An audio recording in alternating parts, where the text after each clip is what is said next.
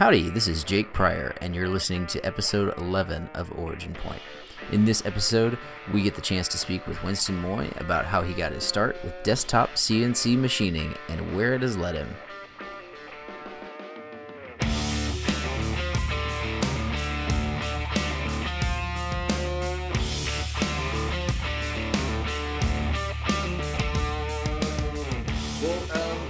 You want to jump into the interview?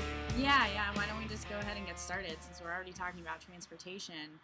We always do a little bit of an icebreaker so that our audience can kind of get an understanding of your personality, and that is, what is your mode of transportation? So you're driving a car right now across the country. What are you driving?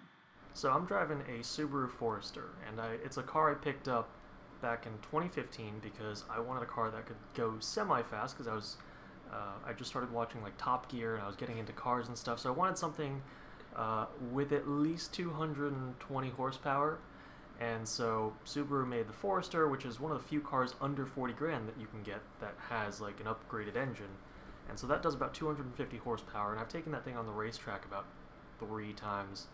I have a friend, a former coworker, who he used to be the president of the Jersey Shore Region Porsche Club of America.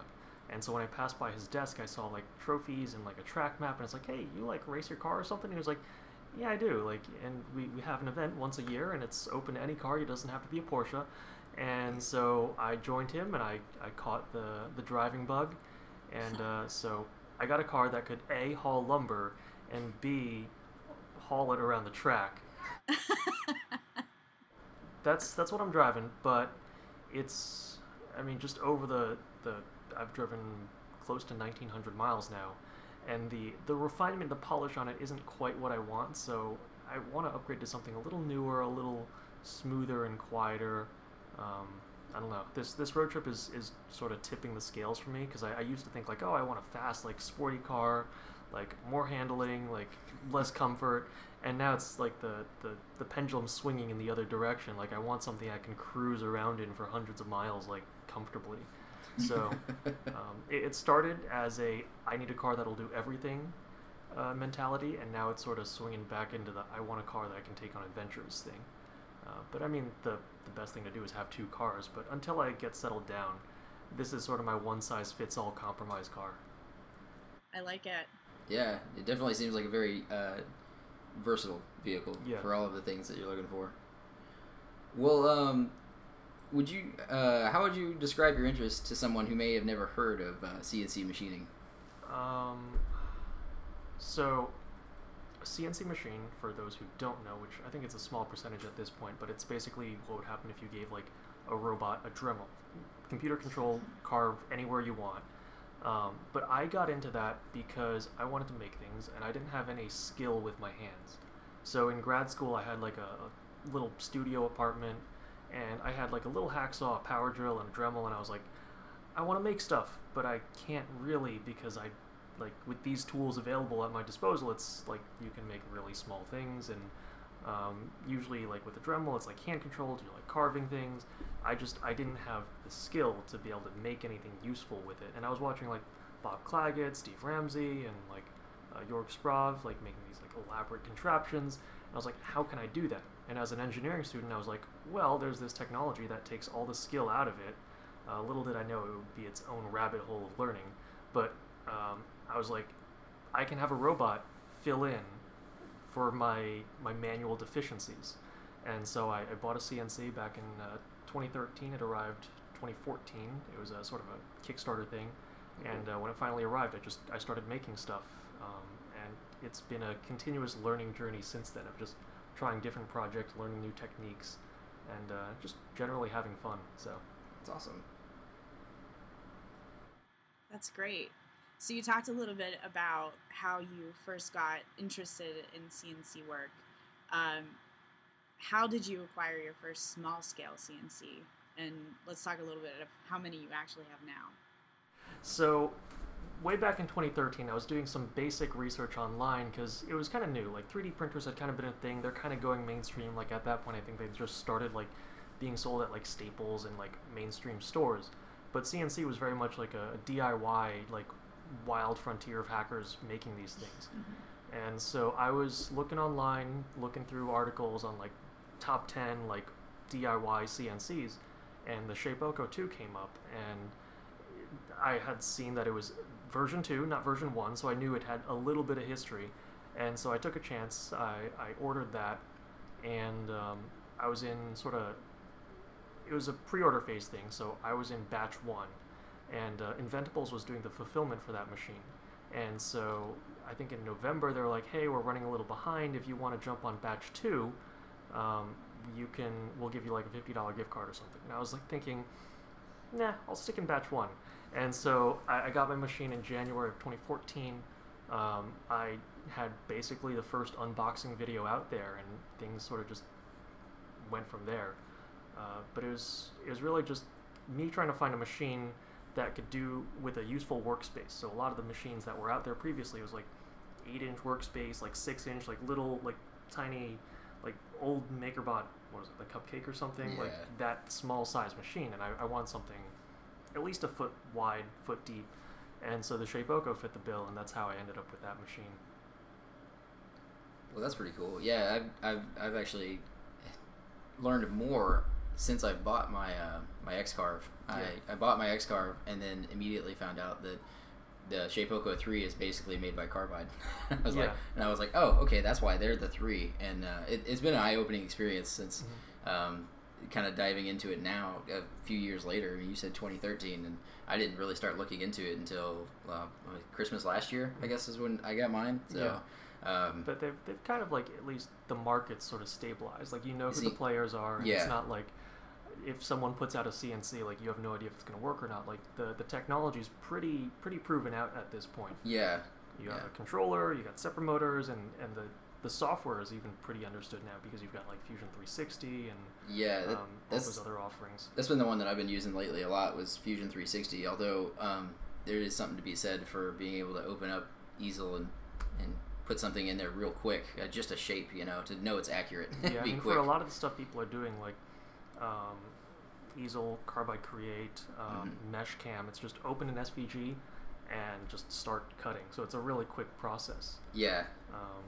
To get back to the other part of the question of how I got so many CNCs, after I had the Shapeoko 2 for a couple months, the creator, Ed Ford, he messaged me and he was like, hey, I like what you're doing, just keep on doing it, sort of just to encourage me to keep going along with it. Wow. And, that's awesome. Yeah, it's cool to get that kind of recognition. And fast forward about a year or two, and the Shapeoko 3 is getting ready to come out. He emails me and he's like, hey, I've got this in the works. You want to come over to my shop and film a promo video for it? Awesome. And I was like, I've made it. So he flew me out to Illinois. We shot a little trailer for the machine, and a couple months later he sends me one of those. And so then I had the Shapeoko 2 and the Shapeoko 3. And so I just started, like, made an assembly video for it, started doing different projects on it, really fell in love with it. The year after, they came out with the expanded version, so the XL and the double XL. So he sent me one of those, and so then I had 3 CNCs. And then I got the Nomad. So Carbide 3D is sort of the parent company of the Shapeoko brand and the Nomad CNC, which was its own Kickstarter. And so they combined forces after the Shapeoko name left Inventables. Yeah. And so Ed emailed me. He was like, hey, we've got a scratch and dent Nomad that we can't sell. Do you want it? Sure, I'll take it. Awesome. And so I acquired a Nomad, and so that raised the family to 4 CNCs. And at that point, I was like, this is getting to be a little too much. So I gave the Shapeoko 2 to a teacher friend. Oh, awesome. So he can just play around with it and get a little more utility out of it. Yeah. Because as a learning machine, even though it's not like super powerful, it still lets you cut out ideas that you have in your head. Yeah. And so I figured that would be a good way to give it a little more use in its life. Definitely. It's a great starter. Yeah. To learn how the mechanics of it. Mm-hmm. And then about less than a year ago, the Autodesk Cam Challenge. So it's a thing that Autodesk hosts, and it's like basically a competition online. They give you a theme, and you upload a project. And one of the raffle prizes for the contest last year was a Pocket NC 5-axis CNC. And as luck would have it, I won that machine. So I added another CNC. So I went from having 4 CNCs, giving one away, getting a new CNC, and going back up to 4. So it's no shortage of size machines that you could use. CNC rich. Yeah, I used to say that I had the world's greatest living room machine shop, but then just cutting. I started cutting like aluminum and like different exotic woods, and doing that on carpet just isn't a fun experience. I can imagine that. I moved to the garage and I lost that title. Oh. Well, did you have any goals of like having a small scale manufacturing when you started, or did you have like a different goal in mind? I really just had no idea what I was doing. Like I made the unboxing video, which is honestly a pretty boring video, but it put information out there. Mm-hmm. And that's why people started gravitating to my channel. But I didn't really know what I wanted to do with that channel. It was an outlet for my creativity. Okay. And I didn't realize that it could actually help people. So back then I was just like, oh, this is cool. I'm going to make it and share the process with no expectations beyond that. And then it started getting traction and people started like, hey, that's a great idea, or hey, I learned that tip, thanks a lot. And that's when it started snowballing into the thing it is now, which is still a pretty modest channel. But now I've sort of shifted focus to like inspiring people to get into CNC and showing them that it's not this crazy, like really difficult to learn process. Yeah. And the maturity of the software kind of helps. Mm-hmm. But for a lot of people, it's just they don't realize what they can do, like what the machine can do and what they're capable of doing with these like tools that are now really easy to use. Yeah, the cost has come down quite a bit too. So it's more within reach. It's so much more approachable for like the average consumer. And so I sort of just adopted the mission statement of just inspiring and educating people. Because I think Bob Claggett, he said that you sort of need something to keep sight on. Because if this becomes your daily grind, unless you have a motivating factor that's beyond just like, hey, I need to make a living, eventually you're going to burn it. And so for me, it's the underlying thing that I always want to do is teach people. And so at the end of the day, even if like I'm tired of a project, I'll still push through because I want people to learn from that process.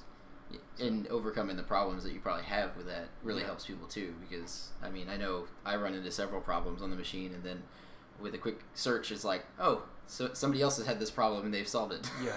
and it definitely helps. I'm in a weird position where I don't specifically make videos like that, like how to fix like, oh, your CNC starts cutting in the wrong spot. Really basic things like that, which I'll start doing once I'm at Carbide 3D. But for now, it's just like I'm not just showing you like a project, I'm sort of informing you on the process. Like, hey, this is where I started, this is the idea, this is some of the things we ran into along the way that caused problems that we had to fix, and this is how we ended up where we are. And so it's that that journey from start to finish that I feel like I'm showcasing more than just like a simple like tips video or like. Yeah, definitely. It's definitely a entire project start to finish. And it's not like a tutorial.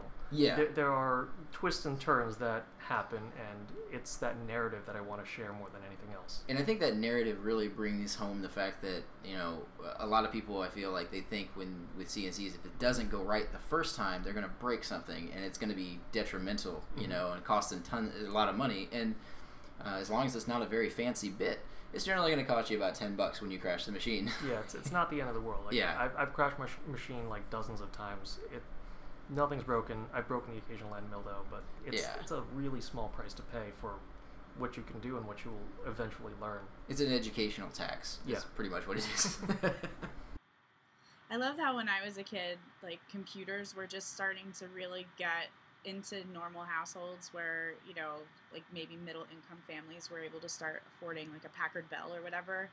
And here now we're talking about kids being able to get their hands on automation equipment like 3D printers and CNCs, and the fact that there's people out there like you who are interested in showcasing that is really awesome. That, you know, now a whole generation of people are going to learn how to do something so much easier than maybe we experience. I mean, if you just think about it, you know, your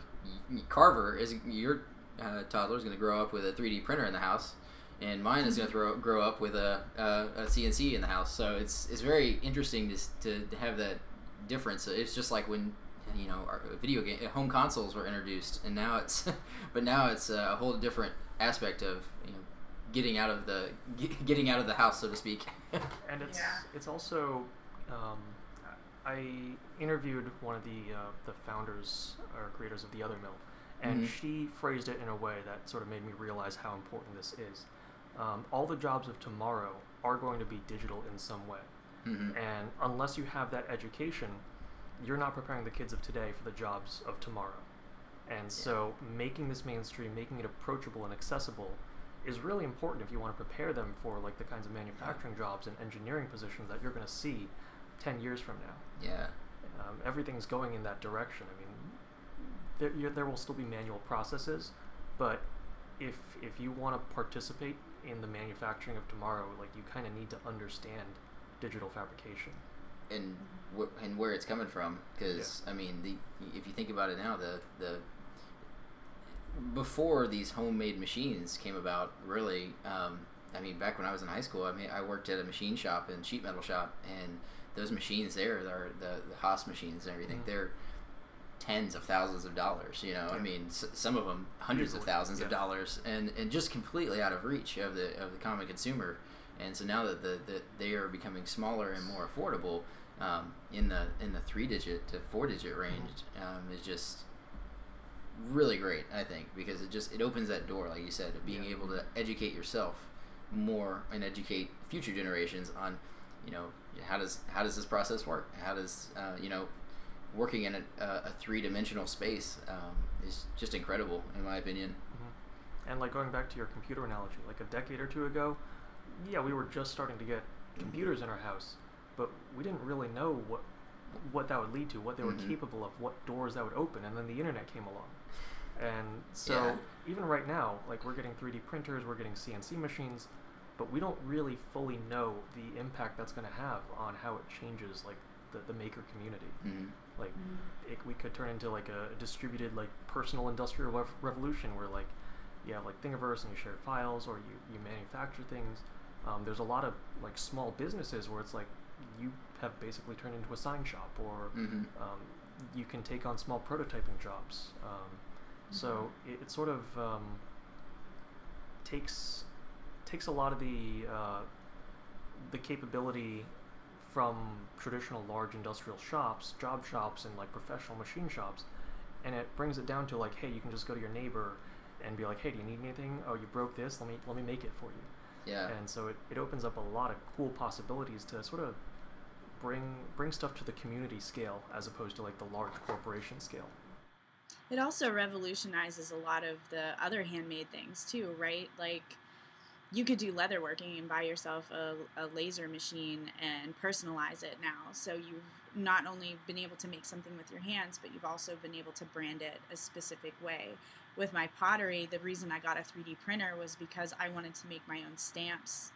I didn't want to have to order them from people. So I bought a 3D printer, and now I can do that in my house, which means that I've elevated my ability to merchandise to a point that makes things a lot more customizable, and really has grown my business to a point where I don't think that I would be selling what I'm selling now to as large a community if I hadn't taken the steps to try and do something with 3D printing. Yeah, no, that's cool.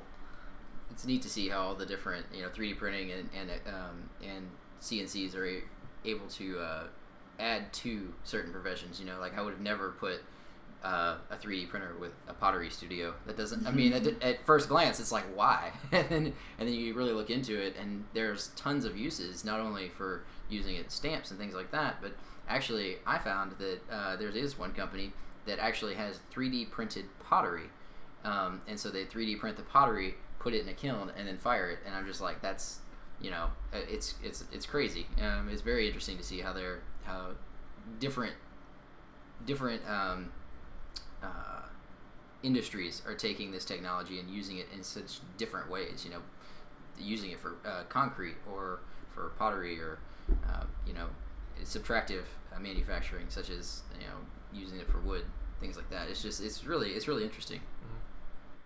So Winston, I know what happened with me when I bought a 3D printer. Was a lot of people were like, "Oh, you have a 3D printer? Can you make me this?"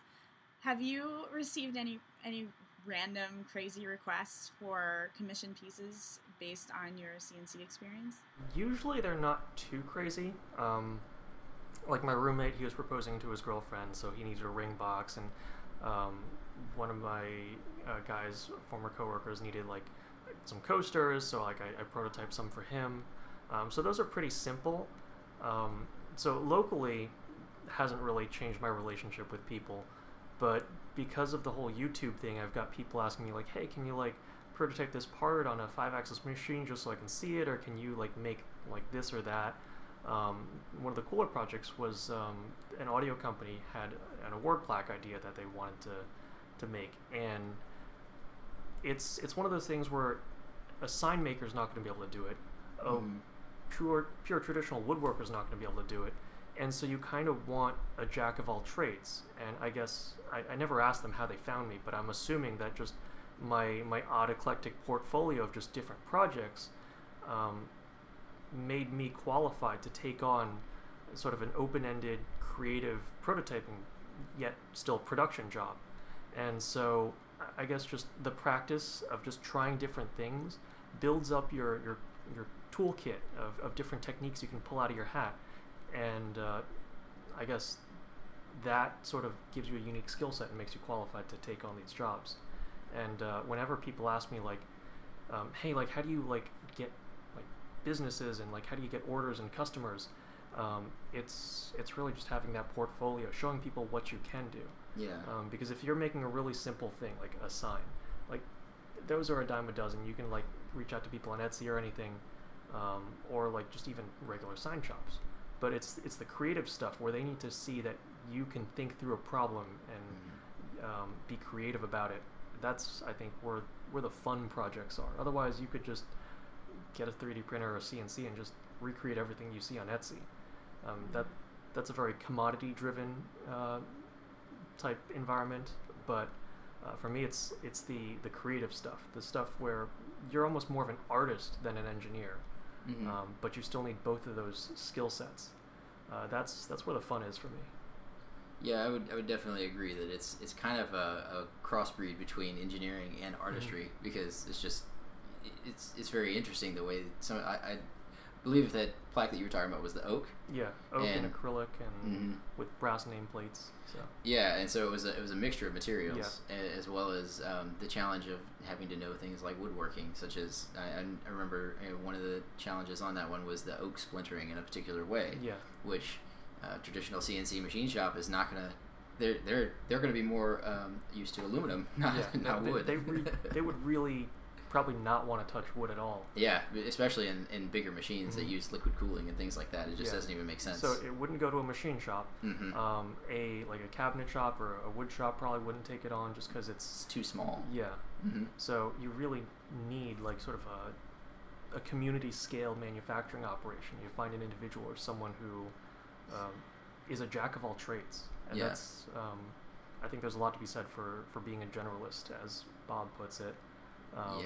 And that's sort of why I like DiResta so much. Like he'll just fearlessly jump into anything, different disciplines, and learn about it. And that's like he's not an expert in any particular one field, but because he's so versatile, he can do so many different projects, and that's what really gives value to his name.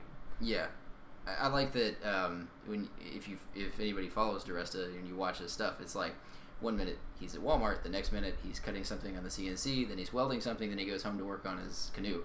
It's like, just to watch the variety of stuff, it's like he's getting influence in one area, and it carries over to all the different areas that he's working in, but the results are stunning. And I feel like a lot of people think that he doesn't make mistakes on these things because they turn out so beautifully, but when you actually, if you pay attention to some of his vlogs and things like that on DiResta especially, he calls out a lot of his mistakes. Yeah. But when you look at when you look at whatever the project is as a whole, it's very hard to see those tiny mistakes, because overall it's like, well, you still have a boat and it still floats. So that's the goal of the project. So so far, what's been your favorite part to make on the CNC? Out of everything I've done? Out of everything you've done up to this point. That's a really tough one to answer. Because, like, they're all memorable in some different way. Mm-hmm. I mean, I have some of my greatest hits in the car. Like, I've got my wooden lightsaber. I've got one of the aluminum SpaceX drink coasters.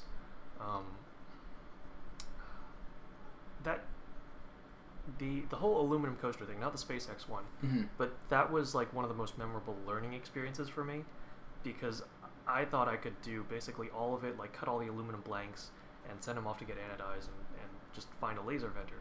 But it turns out that I couldn't cut the aluminum on my CNC because it was warped and you can't sort of hold it flat to be able to cut it well.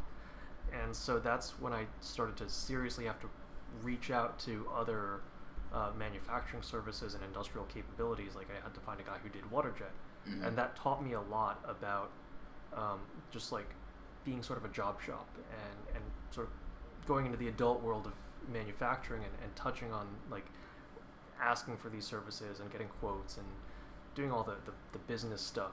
That was like probably the closest I've come to being a job shop, and it taught me that is a scary world and I'm not ready for it. But I learned a lot from it. So that's the most memorable one. I wouldn't say it's my favorite though.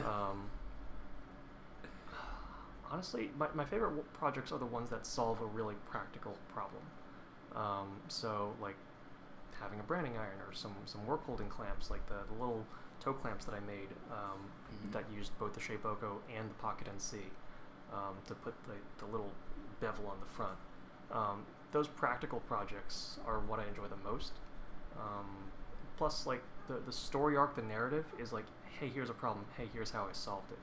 It's not like, oh, like I've got an idea to create some abstract thing that I probably don't need, mm-hmm. and I'll make it. But it's like at the end of the day, you come out with something that's useful, that improves your shop or your process, your workflow, and it's I don't know. It's just having something useful at the end of the day is pretty gratifying. That makes sense. Yeah, definitely practical. Practical applications are always feel very rewarding because mm-hmm. you actually have something, you can use it, and it's just, every time you use it, you're reminded of how much work went into that piece. Yeah, and like it just any headaches that you can remove from your process just are so much better. So like shop organization is something I really want to tackle next, and it's starting from basically scratch because I've just dumped my entire shop into a container. Yeah. I can hopefully put in place like processes like getting a nice tool chest with all the drawers that I need to organize everything, instead of just like clamping like all my clamps on one end of a workbench and just pulling them off as I need them. Like just really simple things I think would help me out a lot moving forward. Sounds like one of the 4 machines can now make you a clamp rack. The big one could. Yeah. But I don't know. I just need to find time. I've got so many project ideas. I'm being pulled in different directions. Yeah, it's a little hard. That's one of the ones that you don't get more of. Is time. That's a resource that's limited. It sounds like the storytelling part is a big thing for you in regard to your projects. But when you start to look at your process, is there a certain point in your process that's your most favorite place to be in? Is it brainstorming ideas, modeling, your programming, or doing the problem solving? Do you feel like any of those things is like where your sweet spot is in your wheelhouse? So my favorite part of the story is sort of the end, where I tie everything back together and sort of show like the conclusion of everything, because like that's sort of like any problems you faced, like they're all worth it because you got to this point. For the audience, the part that I sort of emphasize the most is sort of the software side, the CAD, the CAM, because that's where a lot of the unknowns are. Like once you hit go on the machine, like it's sort of out of your hands. But before that point, like how do you create like the optimal toolpath to cut something out? How do you use tabs and machine it in a way that like usually for thin parts you want to machine inside out so that the outside is supported until the very last operation. That's where a lot of the I think the unknown knowledge is for people who are just starting out, just because the learning curve for the software tends, especially Fusion 360, is really steep. So that's where I spend the most of my time.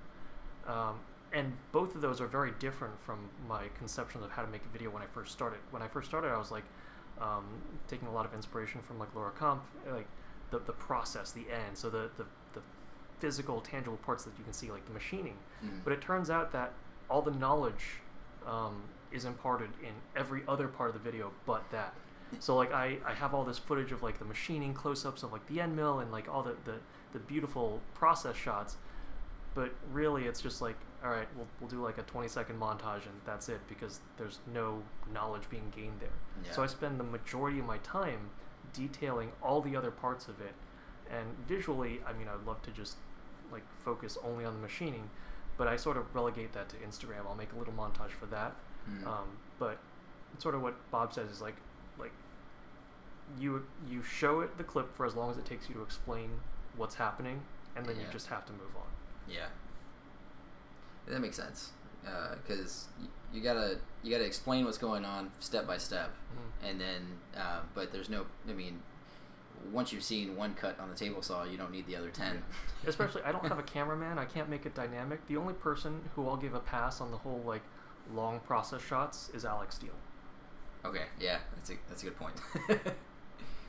But you know, I hear that Chuck's looking for a job now that David Picciuto has a new camera guy. So yeah. No, he got a new job, didn't he? Who's that? David's cameraman. Yeah, but Chuck has always been his invisible camera guy. Okay. When he first started out, he just had tripods. Yeah, it was all tripods. He would just talk to the camera, and he named him the guy behind the tripod camera, Chuck. I think Bob Claggett borrowed him once. It's been pretty funny. That's awesome. Do you have a dream project that you've always wanted to do? Maybe something for aeronautics or someone that you wanted to do a project for or with? Aerospace stuff is really scary just because of the precision that's required, and I don't think I could get there with my machines, as cool as it would be. I know that SpaceX, they bought a couple Nomads for like really basic prototyping work, so it'd be cool to be able to like go in the factory and just like, even if I'm just like maintaining the machines for them, just a really basic thing to get my foot in the door there would be cool.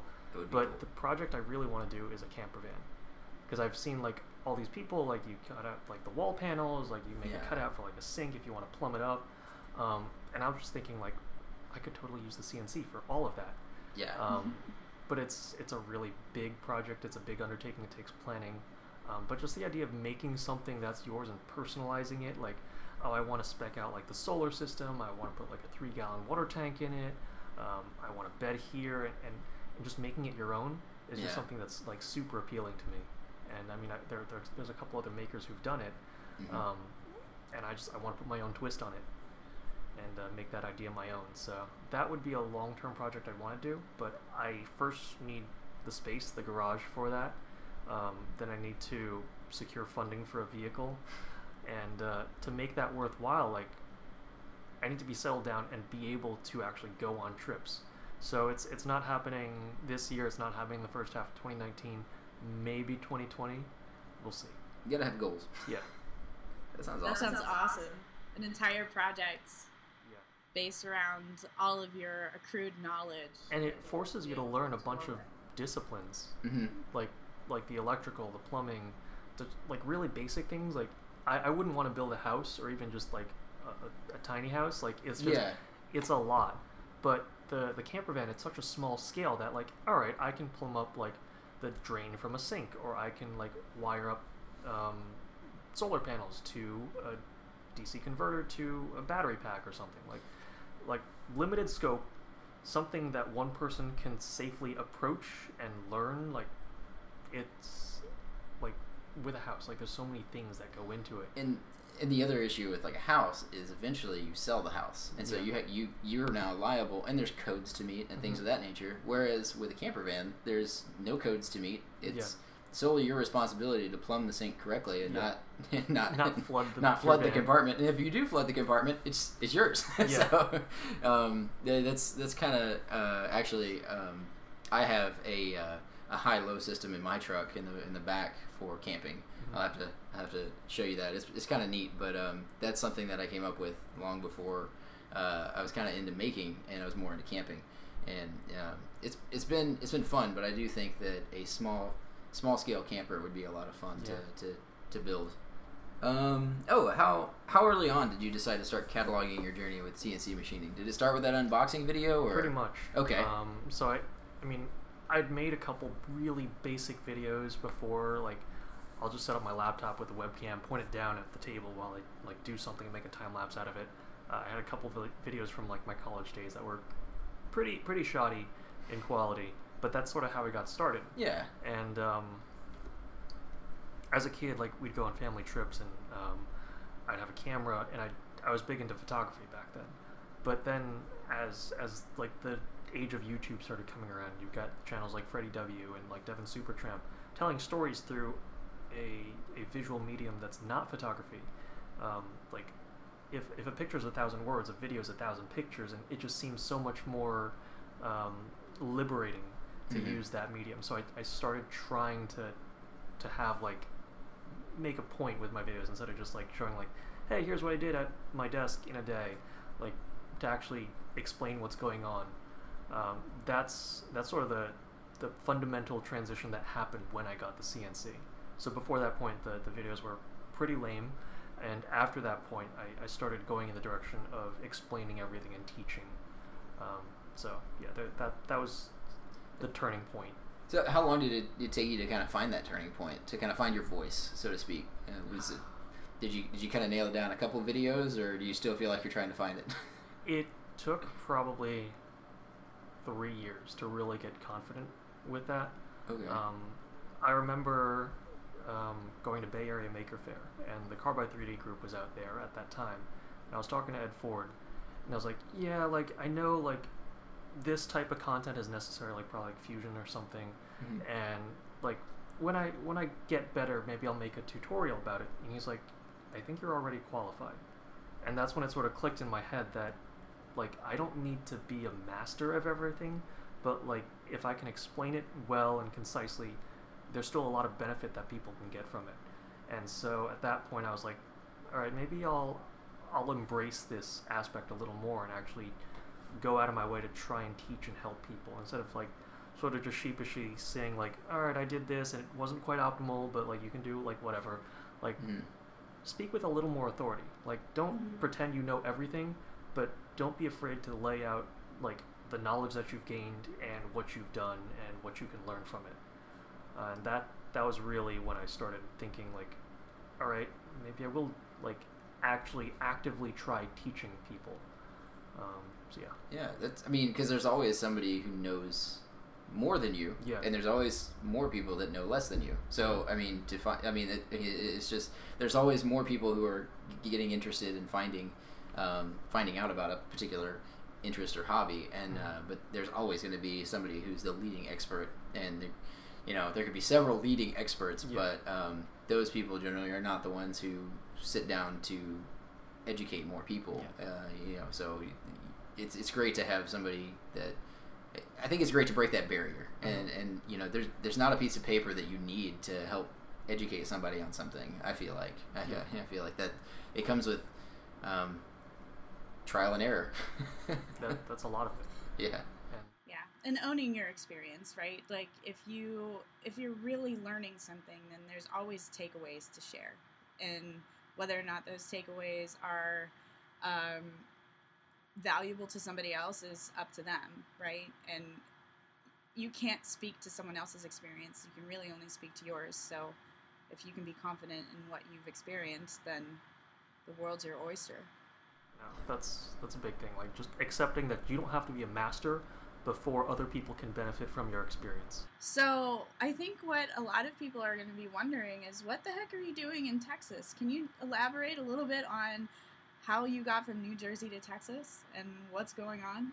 Okay, so basically I got a new job working for Carbide 3D, and so I wanted to move out to California, where they're located. They were okay with me like working remotely, but I've always wanted to make that westward move, and by always I mean like within the past couple of years. Just with like the whole interest in space and like nature, and my friends taking me hiking, California seemed like the best combination of all of that, because like Vandenberg Air Force Base, they launch rockets out of there. You've got all those national parks, so everything I want in my life is right there.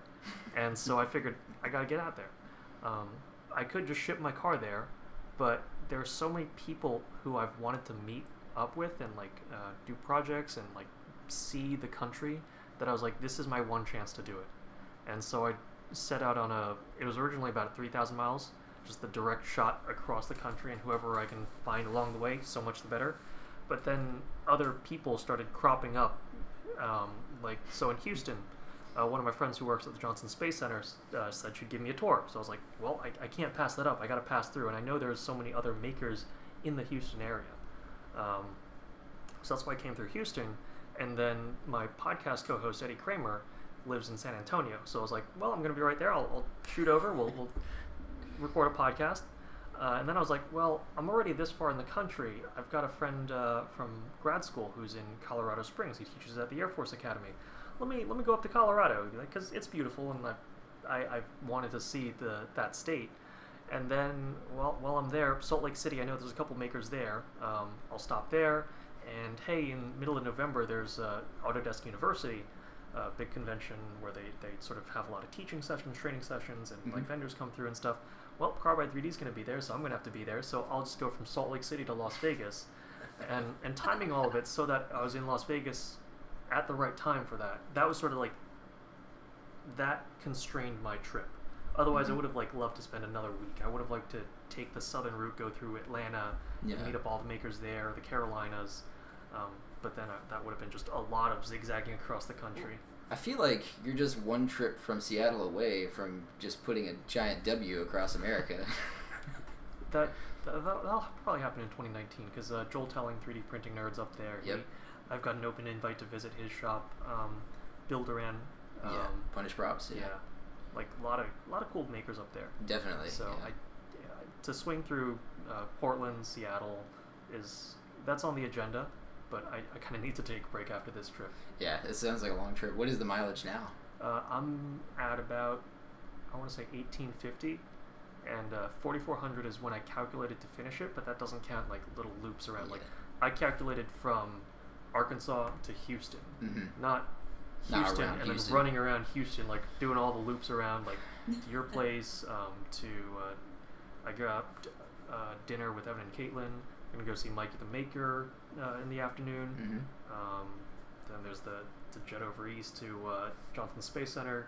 Like there's probably gonna be 100 miles here. Yeah, I mean we've got 3 loops around the city. I had to show Heidi one day just how big the last loop is gonna be. The Grand Parkway, which is 99. I think they estimate, is it 12 to 15 hours or something like that to take the whole circle all the way around and just to wind up right back where you are. Yeah. It's insane. Houston is very sprawled out, for sure. It's very weird when I see other cities and I'm like, you can get all the way across in 10 minutes? So, well, that's cool. You'll be amazed when you come to Pittsburgh. Yeah, I mean, the closest I've come is like maybe 10 miles from it. But at some point, I feel like I need to. I would like to do another tour of the country at some point, but when I'm ready and with a less constrained schedule. Maybe sort of with a camper van? Yeah, that would be great. With space for a CNC. Go 2020. Josh Price, actually, on their fifth wheel, they had he had the little hatch underneath the bed in the back, and from the exterior of the fifth wheel, he was able to have a little shop. I don't know if you ever saw that, but I thought that was the coolest thing.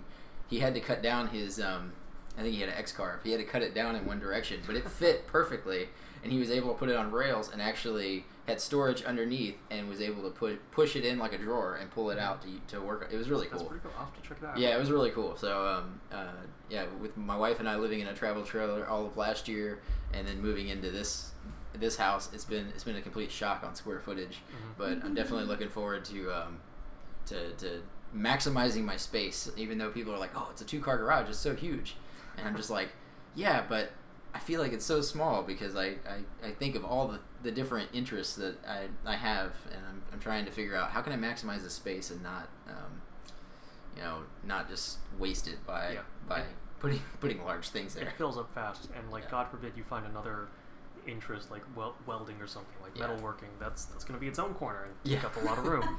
Or pottery. We my wife and I just lost a bid this week on a kiln. We almost got a really good deal on an auction for a kiln, and I'm actually a little bit glad we didn't get it because I would have had to run more power to the garage.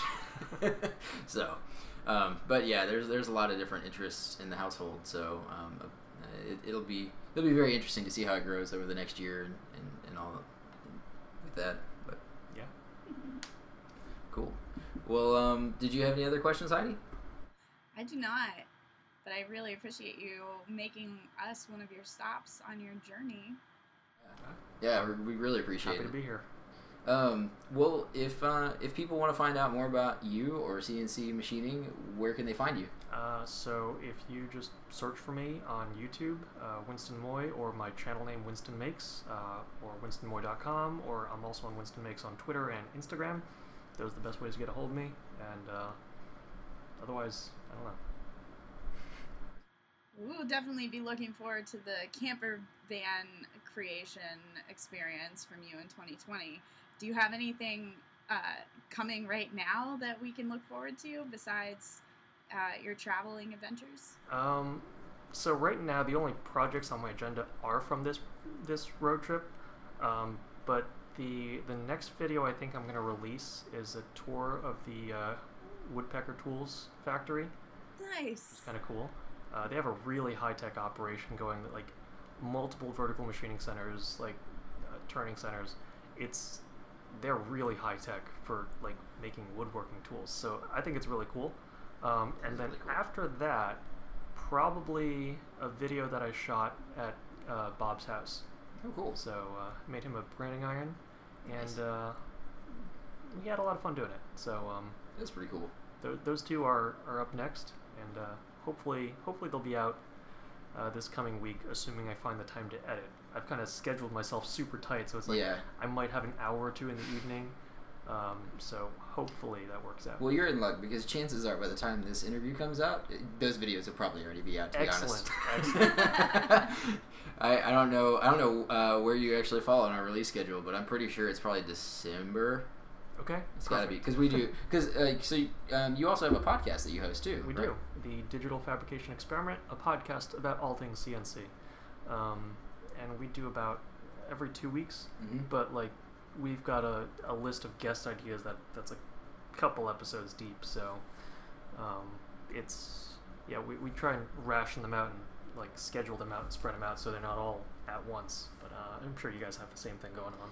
Yeah, it's very similar actually. I messaged Eddie, right? Mm-hmm. I messaged him the week after y'all released your episode was the first week of our release, I believe. It was right around the same time. It was around the end of June, beginning of July, and I thought that was just so funny. I was like, what are the chances?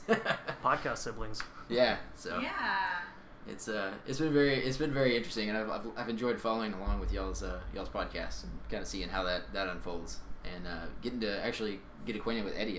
I wasn't acquainted with him before, and so it's been really interesting to see his work too. Yeah, so connecting with him has been really interesting because I'm sort of linked in on like the maker side and like the builders side.